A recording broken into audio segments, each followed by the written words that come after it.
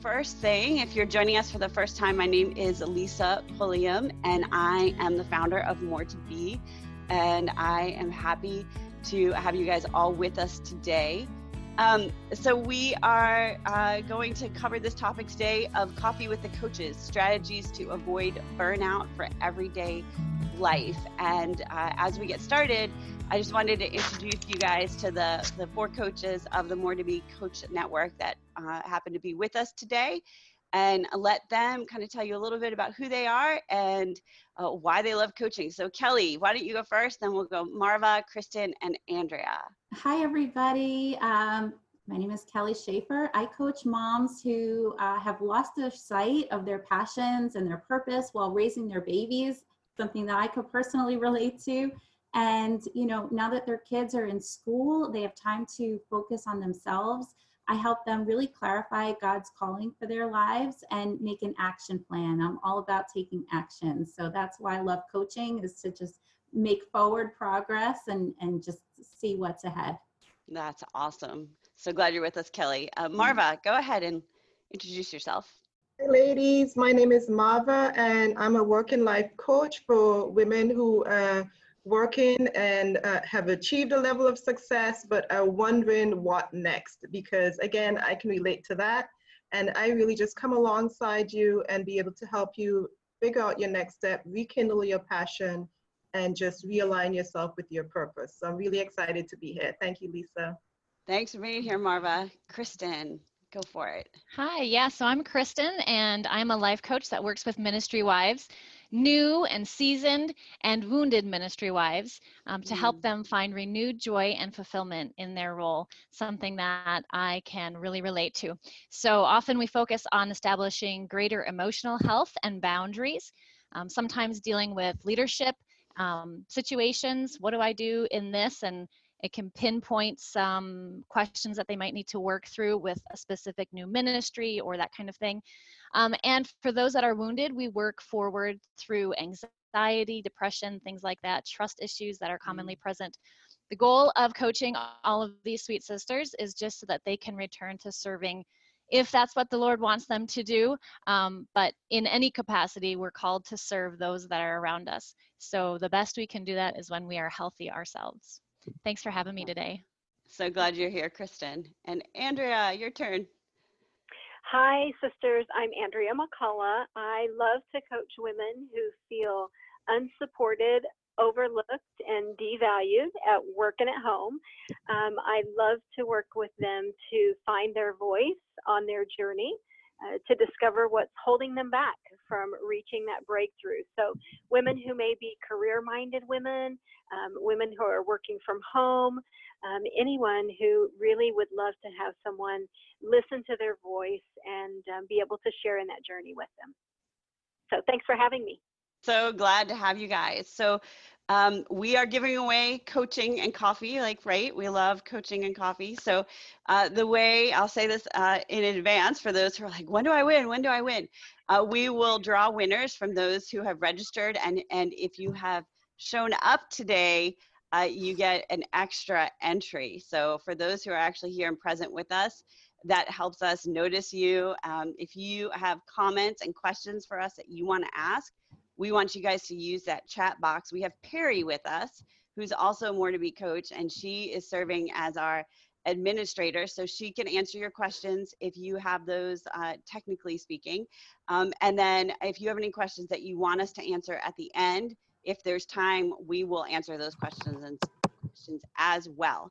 So as we're getting started, I'm going to jump into a little teaching mode here. You guys can bow out, and then when it's your turn to come on for a question, I'll bring you back on and we'll tackle that question together. So I forgot about this beautiful slide with the pictures of our coaches. So in addition to Marva, Andrea, Kristen, and Kelly, and Perry, we have other More to Be coaches, and you can meet them at the moretobe.com website. And go to the coaches directory. So definitely check them out. Okay, so today's topic is strategies to avoid burnout and enjoy everyday life.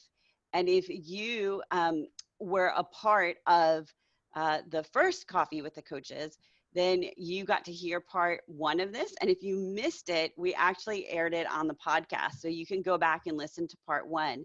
But I just want to give you a little like overview. The reason we're tackling this is because burnout is a problem for more than just like people who are workaholics. Raise my hand, I'm a recovering workaholic. Burnout is a problem that you can experience in any stage of life, in any role. So mamas can feel burnout. You can feel burnout as a student. You can feel burnout as somebody who's serving in a church and experiencing some of these symptoms. So headaches, fatigue, heartburn, gastrointestinal issues, depression, self-doubt, social isolation, feeling empty, and increased crutches is what I call those, where we turn towards other substances to find comfort and relief. So of course, if you are having any of these symptoms, like first thing to do, go see your doctor. But then also add to that an evaluation of your life and really seeking God, like what is going on? What is causing this exhaustion? And what is, as psychology today puts it, your prolonged or repeated stress. Like God gave us our bodies in such a way that they tell us what's going on inside. And so let's pay attention to those symptoms and say, Lord, what is it? Can you give me insight? So in that vein, in addition to seeing the doctors and taking care of your physical body, we talked about caring for your emotional and spiritual health last time, and looking and learning how to enjoy everyday life. And I took us to Matthew 11 and Matthew 14. And I kind of, here are my 4 points from last time: that we need to honor rest with Sabbath and holy pauses, which the podcast that I believe is coming out on Monday, which would be like March 1st-ish, I think, or March something, is on Sabbath and taking rest and how to integrate that into your day in a way that is gracious and kind to yourself and honoring of God. We talked about sitting down to receive the blessing, and that, again, go back and listen to that recording, being satisfied with the portion that God gives, and then looking for the leftovers to give away. And if we kind of have these rhythms of rest first, sitting down to receive, being satisfied with what God gives, and then giving away, that, to me, those are some biblical strategies for avoiding burnout. And I just have 2 more that I want to add to that. And I want to add that in this context of being response able. So I teach this in the coach training class, that we're not just responsible, but that we can become response able instead of reacting to. And being response able is as practical as carving out margin space in your schedule so that you are not running like this all the time. And when there's crisis, you don't have bandwidth to respond to it. And, I was just starting to say to the gals before we got on the call with you today, like, we're in crisis mode here in our house. I have a daughter who's struggling with her health, and we're trying to figure out doctor's appointments while she's away at school. I've got another daughter whose car is not working and had to get driven to the shop yesterday. At the same time, I had a friend yesterday call in crisis. I had another friend text about a really horrible loss in her life. I mean, so there was a lot going on. And I was able to be response able because I had some margin space built in my time, in my schedule, to say, I can take care of this because I am not overbooked. So that is one way to be response able. And in that context, this idea of living with limits. So if you have your Bibles and you want to turn with me to Matthew 14, this is feeding of the 5,000. So last time we talked about feeding of the 4,000. Now we're talking about feeding of the 5,000.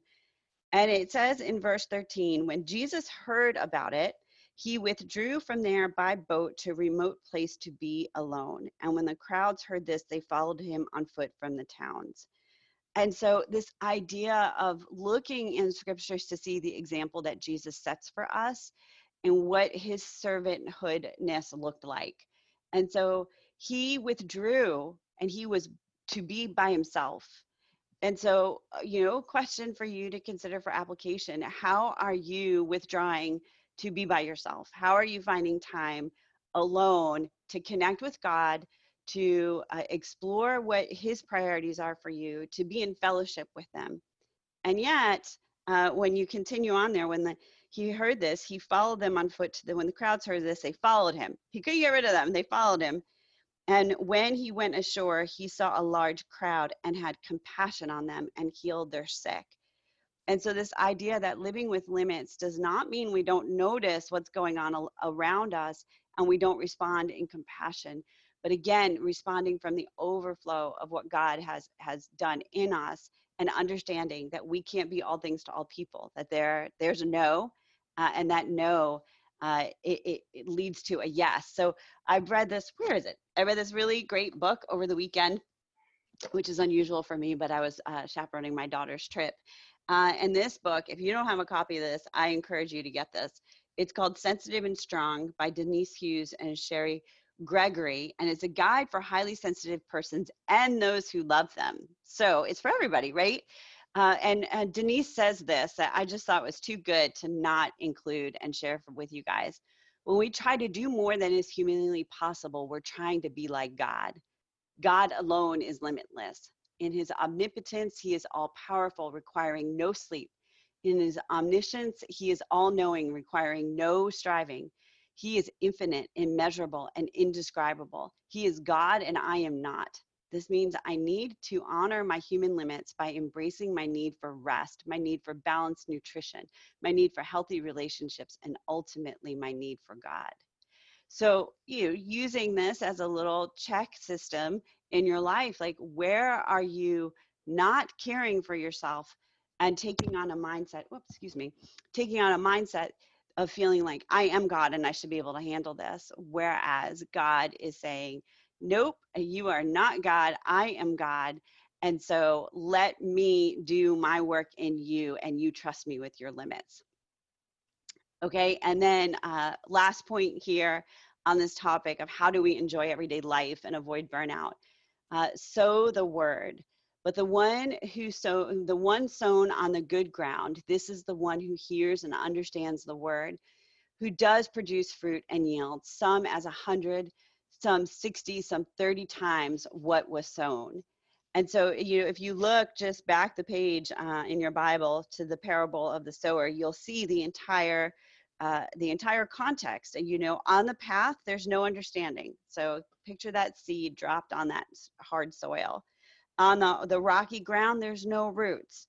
Among the thorns, worry and deceit steals that word away. But on good ground, there is good fruit that's produced. And so how are you going about sowing the word into your life? And it's hard. I was having this conversation with my 14-year-old daughter last night, who has this new vision for moving into law and politics after her experience this weekend, which I actually talk about in this week's Encounter God series and kind of the ahas of that. And so I was sharing with her last night, like, the importance of her sowing the word into her life, not because it makes sense right now, not because it is entertaining, not because it's a form of unwinding, not because it is something somebody told her to do, but rather doing it because over the long haul, she needs that foundation to endure the trials, the temptations, the anxieties, the worries that are going to come her way.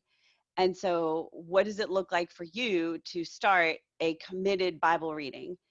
You could join us at More to Be. We do that every week. We're reading just one chapter of scripture a week. That's a great place to start if you don't know where to start at all. Or you can pick up a Bible reading plan. And I said to her, I'm like, Caitlin, you could read the Bible in 1 year, reading 4 chapters a day. And if you read 4 chapters a day and you finish the Bible in 1 year and you're in 9th grade, by the time you graduate high school, you will have read the Bible at least 3 times. That's sowing the word in, right? That is foundation that the Lord would be able to draw upon in her life as she comes up against challenges. And so, no 14-year-old's going to say, okay, Mom, I'll do it, and then actually do it. But last night when I said to her, hey, I didn't get to my Bible reading. It's 10 o'clock. I didn't read my 4 chapters today. I'm going to do it now. Can you turn the TV off? And she said, sure. And I said, do you want to read it with me? And she's like, yeah, okay. And so we did it together. And so does that mean we're going to read the Bible together every night? No, not necessarily. But this idea of just take today and sew that word in as a lifeline and as a way to say, I'm choosing life. I'm choosing to enjoy every day life. And I'm going to put all this pressure on hold because it's still going to be there tomorrow. And God says to sit with him, to spend time with him, to take in his word, and then to live from that place. So hope that is encouraging to you.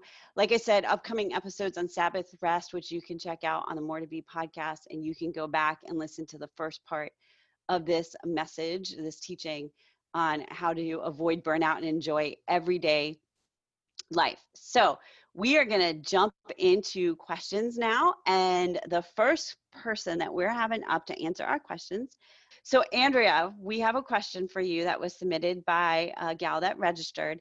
Her question was, how can a mom best navigate her desire to grow spiritually while managing the daily roadblocks and frustrations that go along with her multiple jobs, including caretaking, leading, working, etc.? All right. Well, I am so glad you asked that question, sister. I totally feel you. I understand. So when I think about your question, the first thing that if we were sitting together over coffee and we were talking, I would say to you, let's identify what all those roadblocks are. So from your question, I already heard, you are caretaking, you've got work to take care of, and I'm hearing that sense of urgency there with those and that frustration. So we would sit down together and make a list of those roadblocks because I'm all about the list. So whether for you that's making a list on paper, making a list on your head, but we would take the time together to really identify what are each of those roadblocks there for you. And then really thinking about, okay, if you want to live your best life, which I'm hearing from you, your best life includes being spiritually in tune to the Lord. And if you want to live that best life, then really dissecting why is it that you want to live that best life? And what are you giving up if you don't live that? So if you're not attuned to the word every day, what are those things that for you are the most important that you would be giving up or you would be losing out on through your life? So really tuning into that. So as you're thinking about that today, even as you're listening, what do you want that best life to look like? But more importantly, what is there that you are missing, that you would be missing out on if you didn't live that? And so really thinking about what is your why? Why do you want to be spiritually growing? And then thinking about, okay, that list of roadblocks, those are the what. So how can your why for that, the why to be spiritually in tune to the Lord, how is that bigger than your what? And continuing to focus on the whys. And so then I would encourage you with, what are those daily behaviors, those 1-degree things that you might be able to change? What are those items that every day you could change just a little bit in order to be spiritually growing? So if we were to take a look at your day and, you might be saying, well, I work an 8-hour day. So what are those opportunities within your work day that you would have to make a 1-degree shift? So for you, maybe that is, well, I do work a full 8-hour day, but maybe I commute a little bit in the morning or I commute a little bit in the evening. So how could you turn on a podcast? How could you turn on More to Be and listen? And that would help you with your spiritual growth.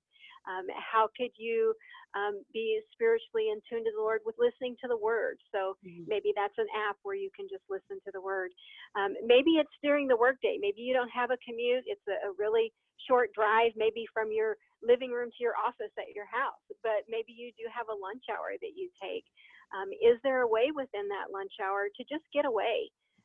Whether you're getting away from the office, you're getting away from the kids, whatever that opportunity might be, to just make one small change in your behavior. We know in Romans 12:2, the Lord says to us, be transformed by the renewing of your mind. And so how can you really change your thought process in order to ensure that you are living that best life? But it only gets there if we don't think about it in one great big area of I've got all these roadblocks, but really it helps to break those down into what are the roadblocks, what's the best life I want to live, what am I giving up, and then what's that 1-degree change in that behavior. So good. Thanks for the question. Yeah. Yeah. Yeah, it's a good question. So if you guys have follow-up questions for Andrea on that, we will answer those at the end because we do have we have some really great questions. So Andrea, thank you for sharing. Kristen, we're gonna have you come on next. And so once you get on there, I'm gonna take off Andrea. That sounds funny. So you're there. Okay, so Kristen, here's the question for you. How do you deal with your own stress and anxiety on a daily basis?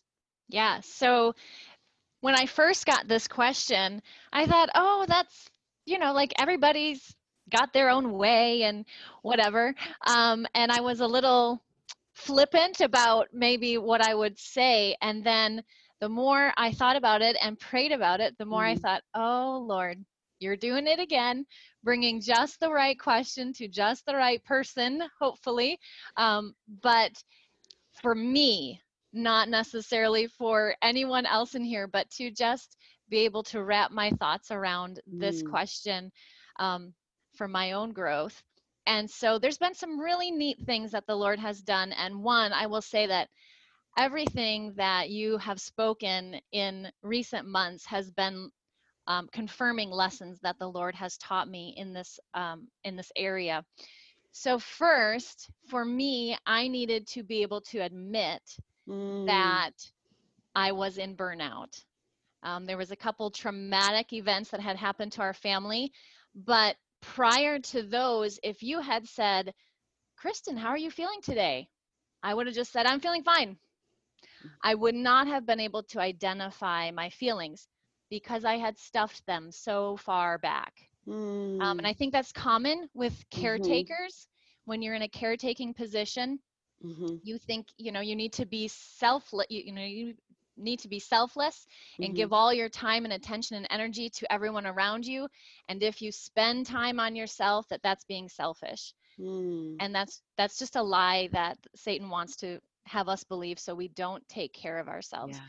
So I appreciate the attention to this subject because we need to learn to deal with it and call out the shame. There's no shame. Everyone has stress. We were not created for this world.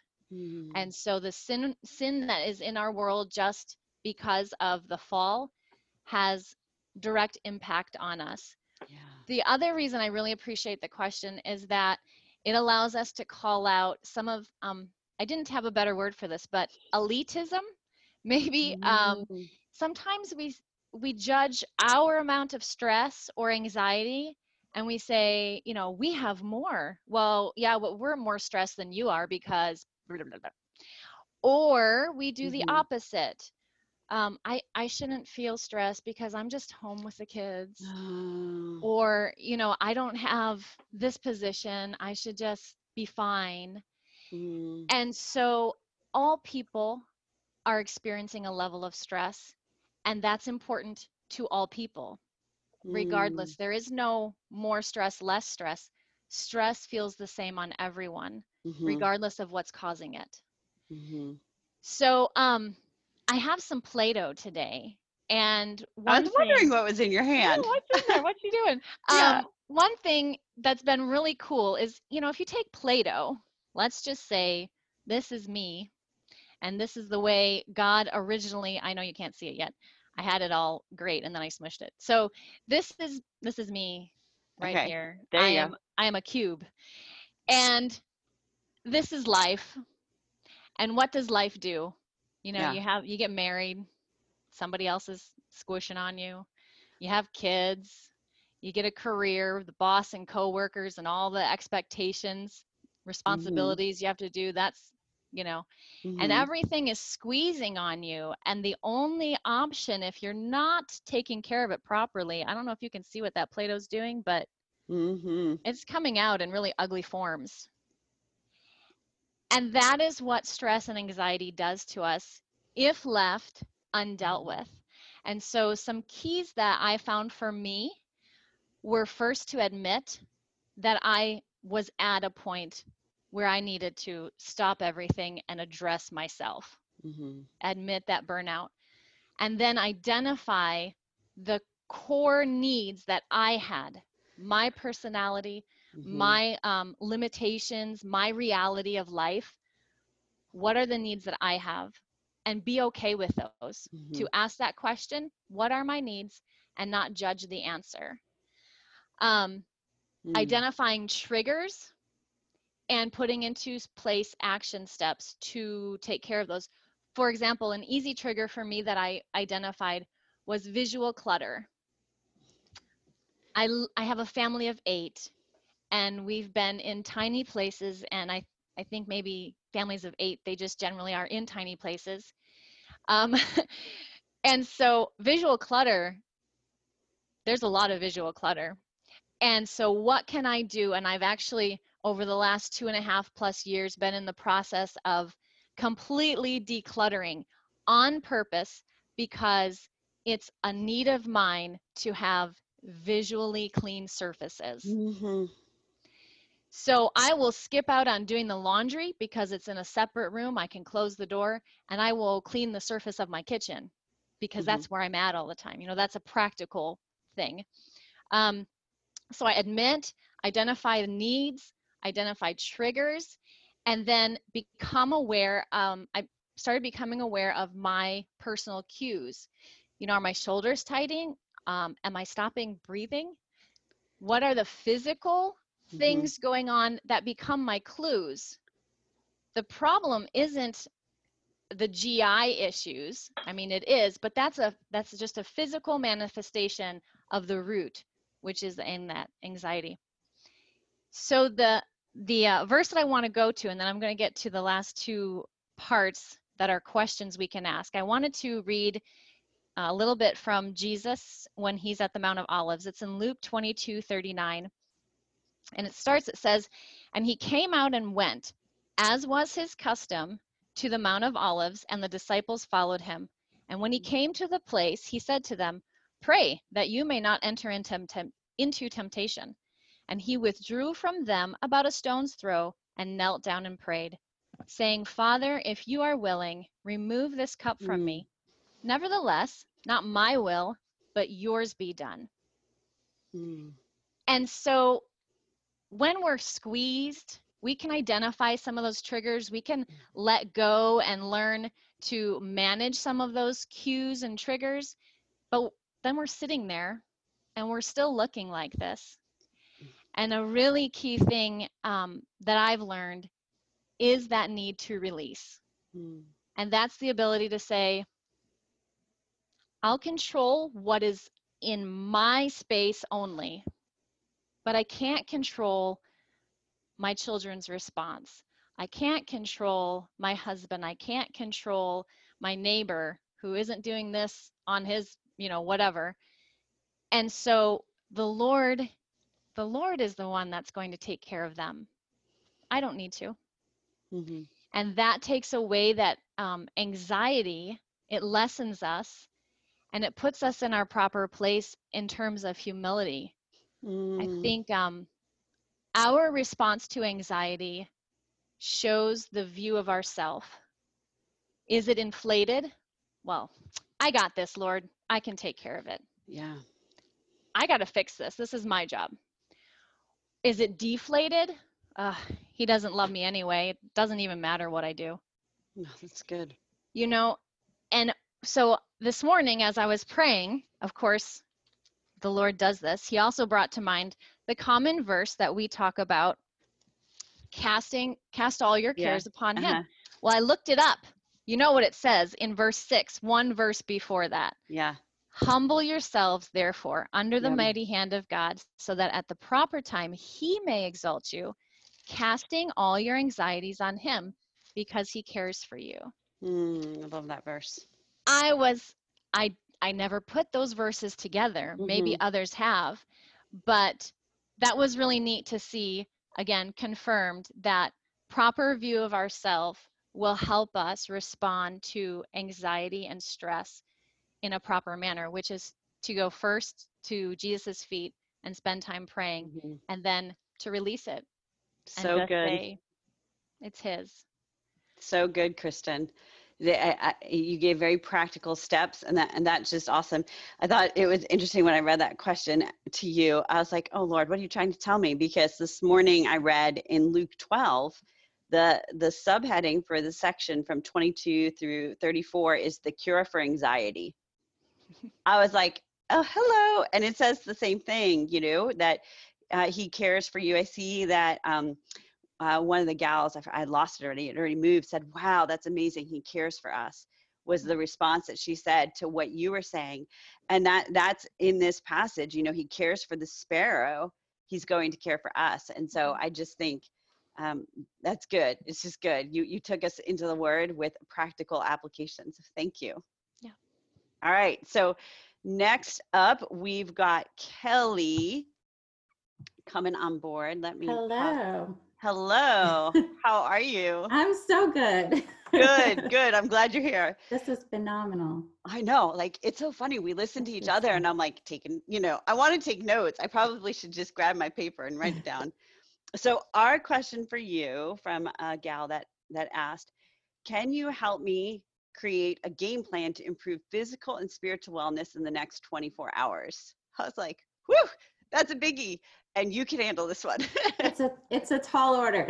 Tall order, yeah. I'm really excited to talk about this because I believe that physical wellness and spiritual wellness are so important independent of one another. But I do believe that it's really important to talk about them together, that they share a space in the same conversation for a couple of reasons. I have a background in health and fitness coaching. I did health and fitness coaching for many years before I became a life breakthrough coach. And what I saw time and time again was women who struggled to reach their physical goals because they felt stuck in some other area of their life. And it wasn't until we did some internal digging and we did that inner work and they could experience a spiritual breakthrough, that was when they were able to start reaching those physical goals. And another reason that I think it's important to look at them together is, I mean, we see that Jesus did. He was encountered with so many physical problems. People couldn't see, people couldn't walk. And before he would heal them physically, he would ask a heart question and he would do that inner work. And there are two verses that I have turned to time and time again in my spiritual walk. And Andrea actually mentioned one of them, but it wasn't until I realized that they are together again, one right after the other in the Bible, that this all really made sense, this idea of wellness. And so I'm going to turn again to Romans chapter 12. In verse 1, we read, therefore, I urge you, brothers and sisters, in view of God's mercy, to offer your bodies as a living sacrifice, holy and pleasing to God. This is your true and proper worship. So right there in verse 1, we have the physical taking care of ourselves.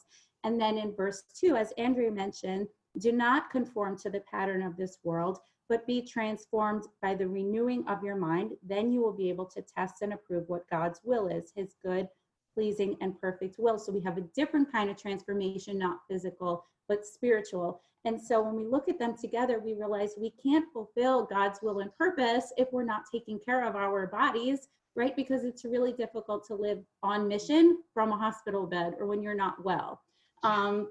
So there are a couple of questions that I would encourage you to think about in creating your plan. First of all, with the physical, how are you treating your body as a holy and pleasing living sacrifice? As far as your nutrition, are you eating whole, nourishing foods that are going to help your body thrive? With your fitness, are you taking the time to do intentional activity that's going to bring you joy? And then also in terms of rest, are you observing Sabbath? Are you creating margin in your life for restoration? Because we really do all need that. And so again, in terms of those, Andrea was talking about those minor 1-degree changes in your spiritual life. I would suggest that you would pray and ask God about those 1-degree changes that you could make in those areas of nutrition, of fitness, and of rest. And really just see where he leads you to, those changes are your first steps in your action plan, because I believe that he's going to reveal to you something that you can do today to improve those things. And then the next question is, and this is really a heart check, what is it going to cost you to not make those changes, to just stay as you are today? And that's really going to spur you on towards making those changes. And then another thing that I think is important to think about is in terms of renewing your mind, remembering that God reveals his will in his word, right? So we have, our next course of action is to figure out when we're going to start digging in, right? And we have to really commit to a plan instead of just saying, you know, every once in a while this is going to happen. Just like a physical transformation doesn't happen by eating one healthy meal, we're not going to transform spiritually by just praying once in a while, right? We want to stay continuous in prayer and continuous in digging in the word. So another question would be, when and where are you going to take the time to pray each day? And when and where are you going to take the time to really dig into God's word? And I know that Marva in a couple of minutes is going to be talking about that in a little bit. For me, that's 5:40 in the morning when my children don't wake up until 6:30. I've experimented with other times throughout the day, but I have found that that is the time that I can be the most focused. It's really quiet, and that's just a great plan for me personally. And here's another beautiful benefit to focusing on these two things together, to really considering matching your physical goals with your spiritual goals, is there are going to be days when it gets hard to continue working on towards those physical goals. There are going to be days when you're tired and you don't have motivation and you just don't want to. But if you are committed to spending time in God's word, then every day you get fresh truth about who God says you are. And that'll help you combat those limiting beliefs when you tell yourself, I can't do this, I'm not capable of doing this. He's going to tell you that you are capable and that you can do all things through Christ who strengthens you. So just soak in marrying your physical and spiritual wellness, and it's going to take you so much farther than looking at them independently. Oh, I love it, Kelly. So good. So good. I love the truths. Those are keeper truths for me too. That Romans passage I like it in the NLT translation. It says, let God change your thinking. Yes. And so I love, and I knew that's how you were going to answer the question. You were going to say, it's just not about the physical. It's about the emotional and the spiritual that is leading to the physical. And those questions that you put together are perfect for that deeper investigation. So I'm so glad you answered that question. I'm glad to. Okay, so Marva, we are bringing you on now. And I love how all the answers to all these questions all go together. We're whole packages. We're just not one little thing. So Marva, the question is, how do you make time to pray and read your Bible every day before other distractions? That is a great question. And I believe that all of us wish that we had an extra hour in our day to make these things happen. But, that just hasn't happened yet. So, for me, I think we can always talk about the practicals and the things that we think we should do. But I'd like to also start first with the mindset, really looking at the why behind, what it is we do, and just really moving from that place. Because when it comes to time in the Word, or time with God, I love this question because it really hints at what's important to you. And so that's a great place to start, just really asking yourself, what is important to me? And a fantastic way to do that is actually even looking at, your values, looking at, even making a simple list of what's important. Because I think when we're able to see those things in black and white, then it really puts into perspective the things that are important, because the truth is we will always be able to make time for the things that are important to us. So that really puts it into context for me. And I feel that that's something that helps you because, making time is about, the things that are important. But the other part of it too is looking at what is it that's distracting you. Sometimes it's really some God ordained appointments, like, your kids that come into you and they want to talk to you and those kind of things. And you don't always want to just brush off the distractions. You really want to see what is God showing you in that time. So I would also just look at, the things that are distracting. Can you notice some patterns? Maybe it is social media, which is a very common distraction for all of us. So, why is it that social media is the thing that's sneaking into your day when you're trying to spend time with God? Are there some changes that you need to make when it comes to that? Because the Bible says in James 4, verse 8, that, when we draw near to God, he draws close to us, so it's that sort of perspective where when we make the time for God, he allows himself into our space even more. So just really looking at, the distractions that are coming up, how are those things getting in the way, and what are you going to do about them?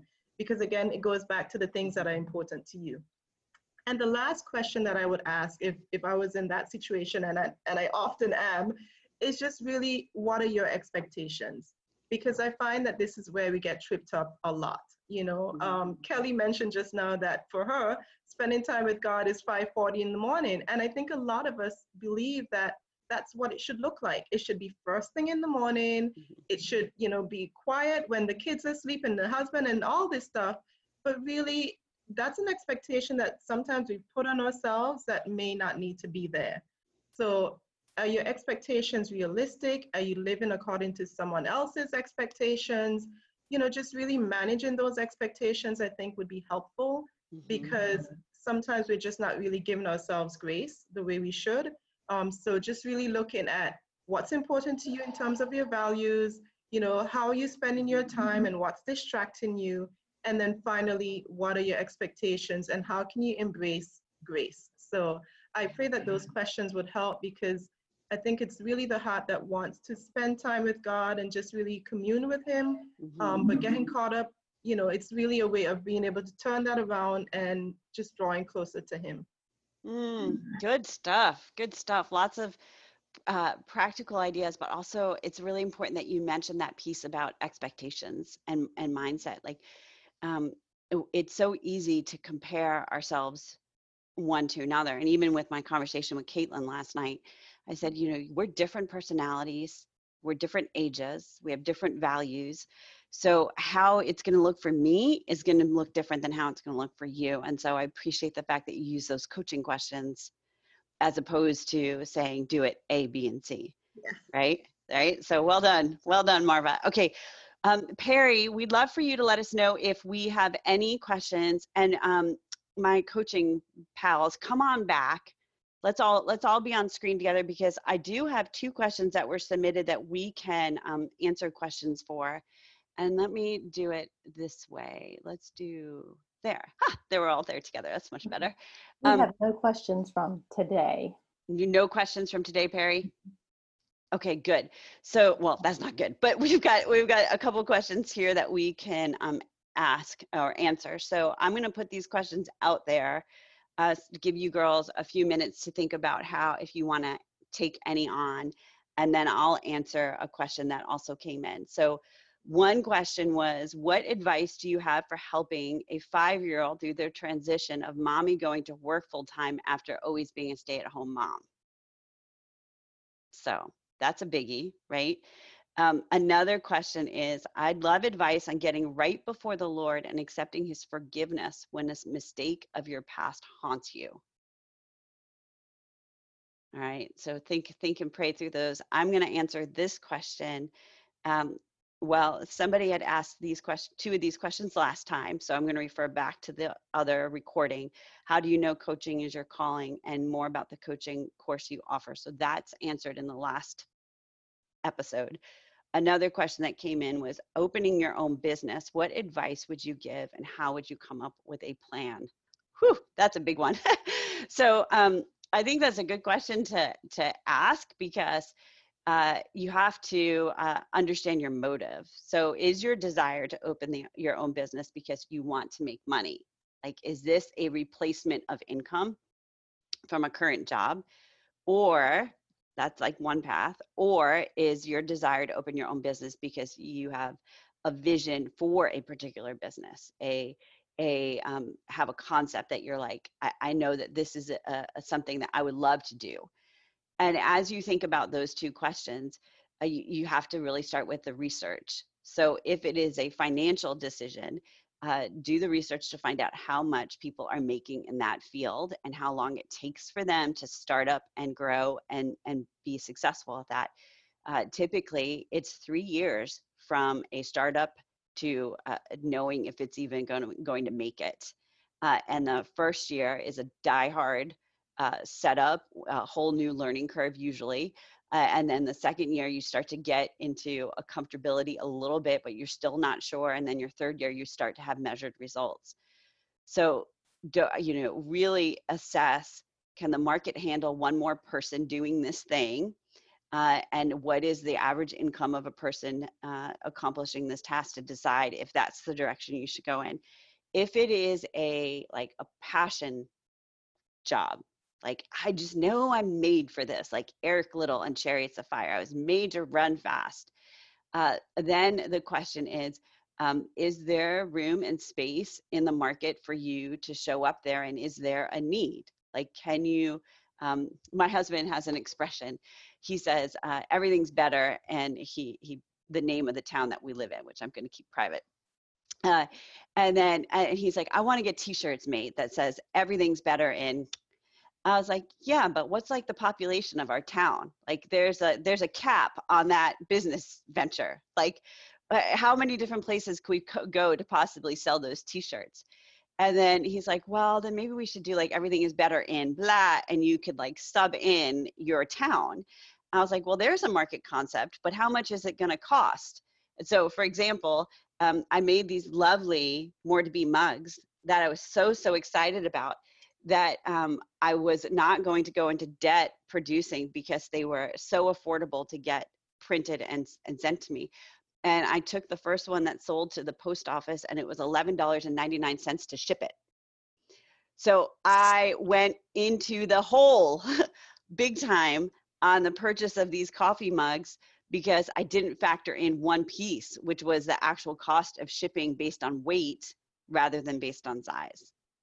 So when you're thinking about what business adventure you want to go into, you really do have to measure the cost. And there was I just read this actually this morning in Luke,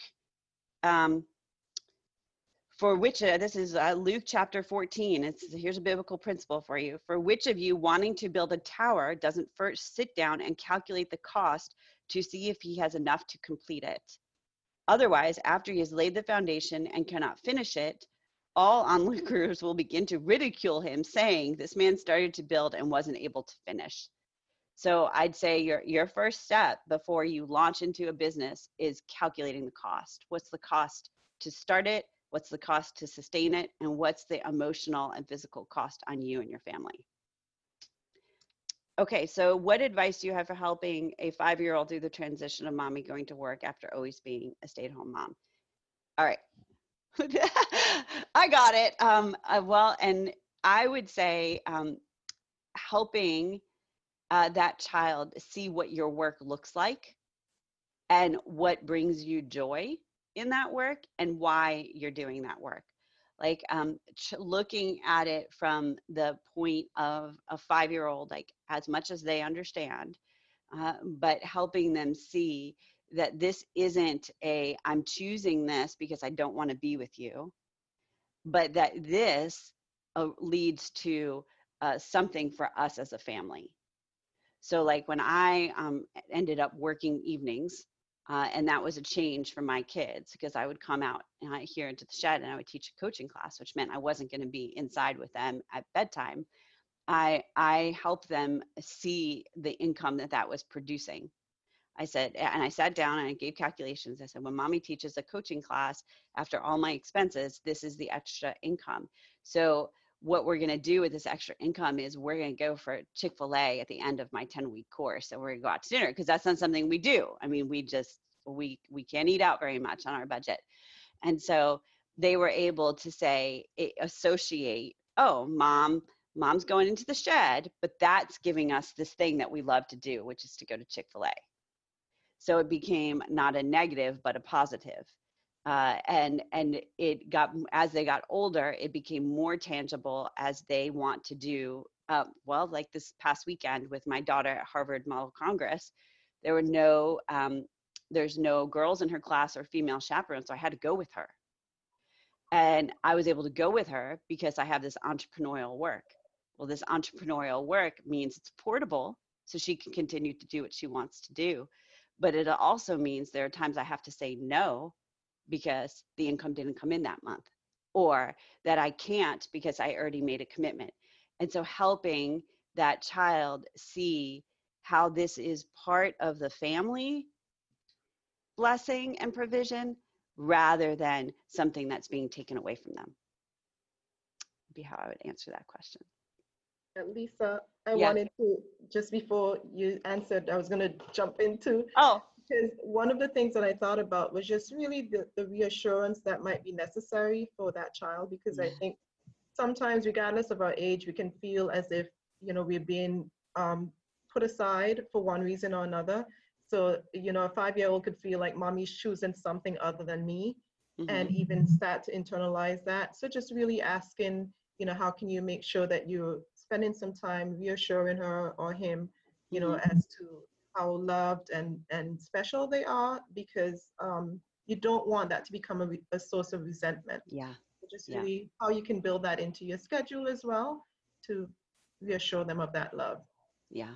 Yeah, absolutely. Good. Okay, so then there's this other question. Advice on getting right before the Lord and accepting his forgiveness when your past mistake haunts you. Anybody have a? I would be happy to take that one, Lisa. Go for it, please. All right. So for me personally in my life, I went through a really big forgiveness situation with someone who had harmed me. And so I was easily able to offer forgiveness to that person. Of course, after many years of counseling and so forth, I was able to do that through the Lord's help.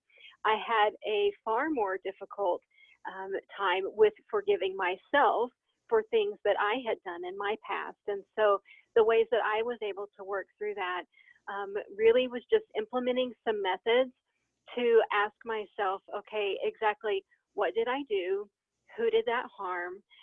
Asking for forgiveness from any individuals that I might have harmed through that process. But really then taking it before the Lord and saying, God, I know that through your blood and what you offered for the forgiveness of our sins, I am also forgiven. And so it was really rewriting the script for myself, for my own forgiveness. So, you know, I think of it, I heard a great analogy recently, and that is if I am mowing a pathway up and down my yard and I go in the same direction, just forward, backward, mowing the same strip of land. And with that, I am telling myself that I am not worthy of forgiveness. If I continue to do that over and over, that's the pathway that I'm going to form. But then if I come over here on the other side and I develop a new pathway where I tell myself that I am worthy of that forgiveness, because if Jesus forgave me, why can't I forgive myself? And if I form that new pathway by mowing back and forth, a new path, this path over here that I was telling myself I wasn't worthy before, that's going to grow up.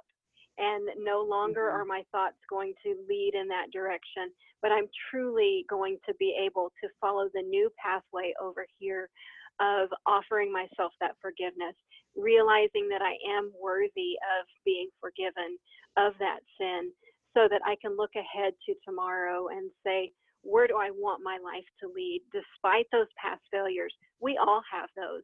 Some of those may be small, some may be large. We have those past failures and areas that we need to forgive ourselves for. But really rewriting that script for ourselves to say, what do I want that to look like for me moving forward? I think about my own life verse of Genesis 50:20, and that being what Satan intended to harm me, God intended for good, for the saving of many lives. So what am I going to do with those past failures, those past mistakes that I have made? What am I going to do with those, and how am I going to use those to advance his kingdom in the future. So that's how I would kind of think through that question. That's good. That's good. I will, I'm going to add to it, again, out of my Bible reading this morning. Like, this is why we read our Bibles, right? Like, God wants to draw from it. And this morning I was like, I don't know why I'm reading this, but I am. It's a command. It's an instruction.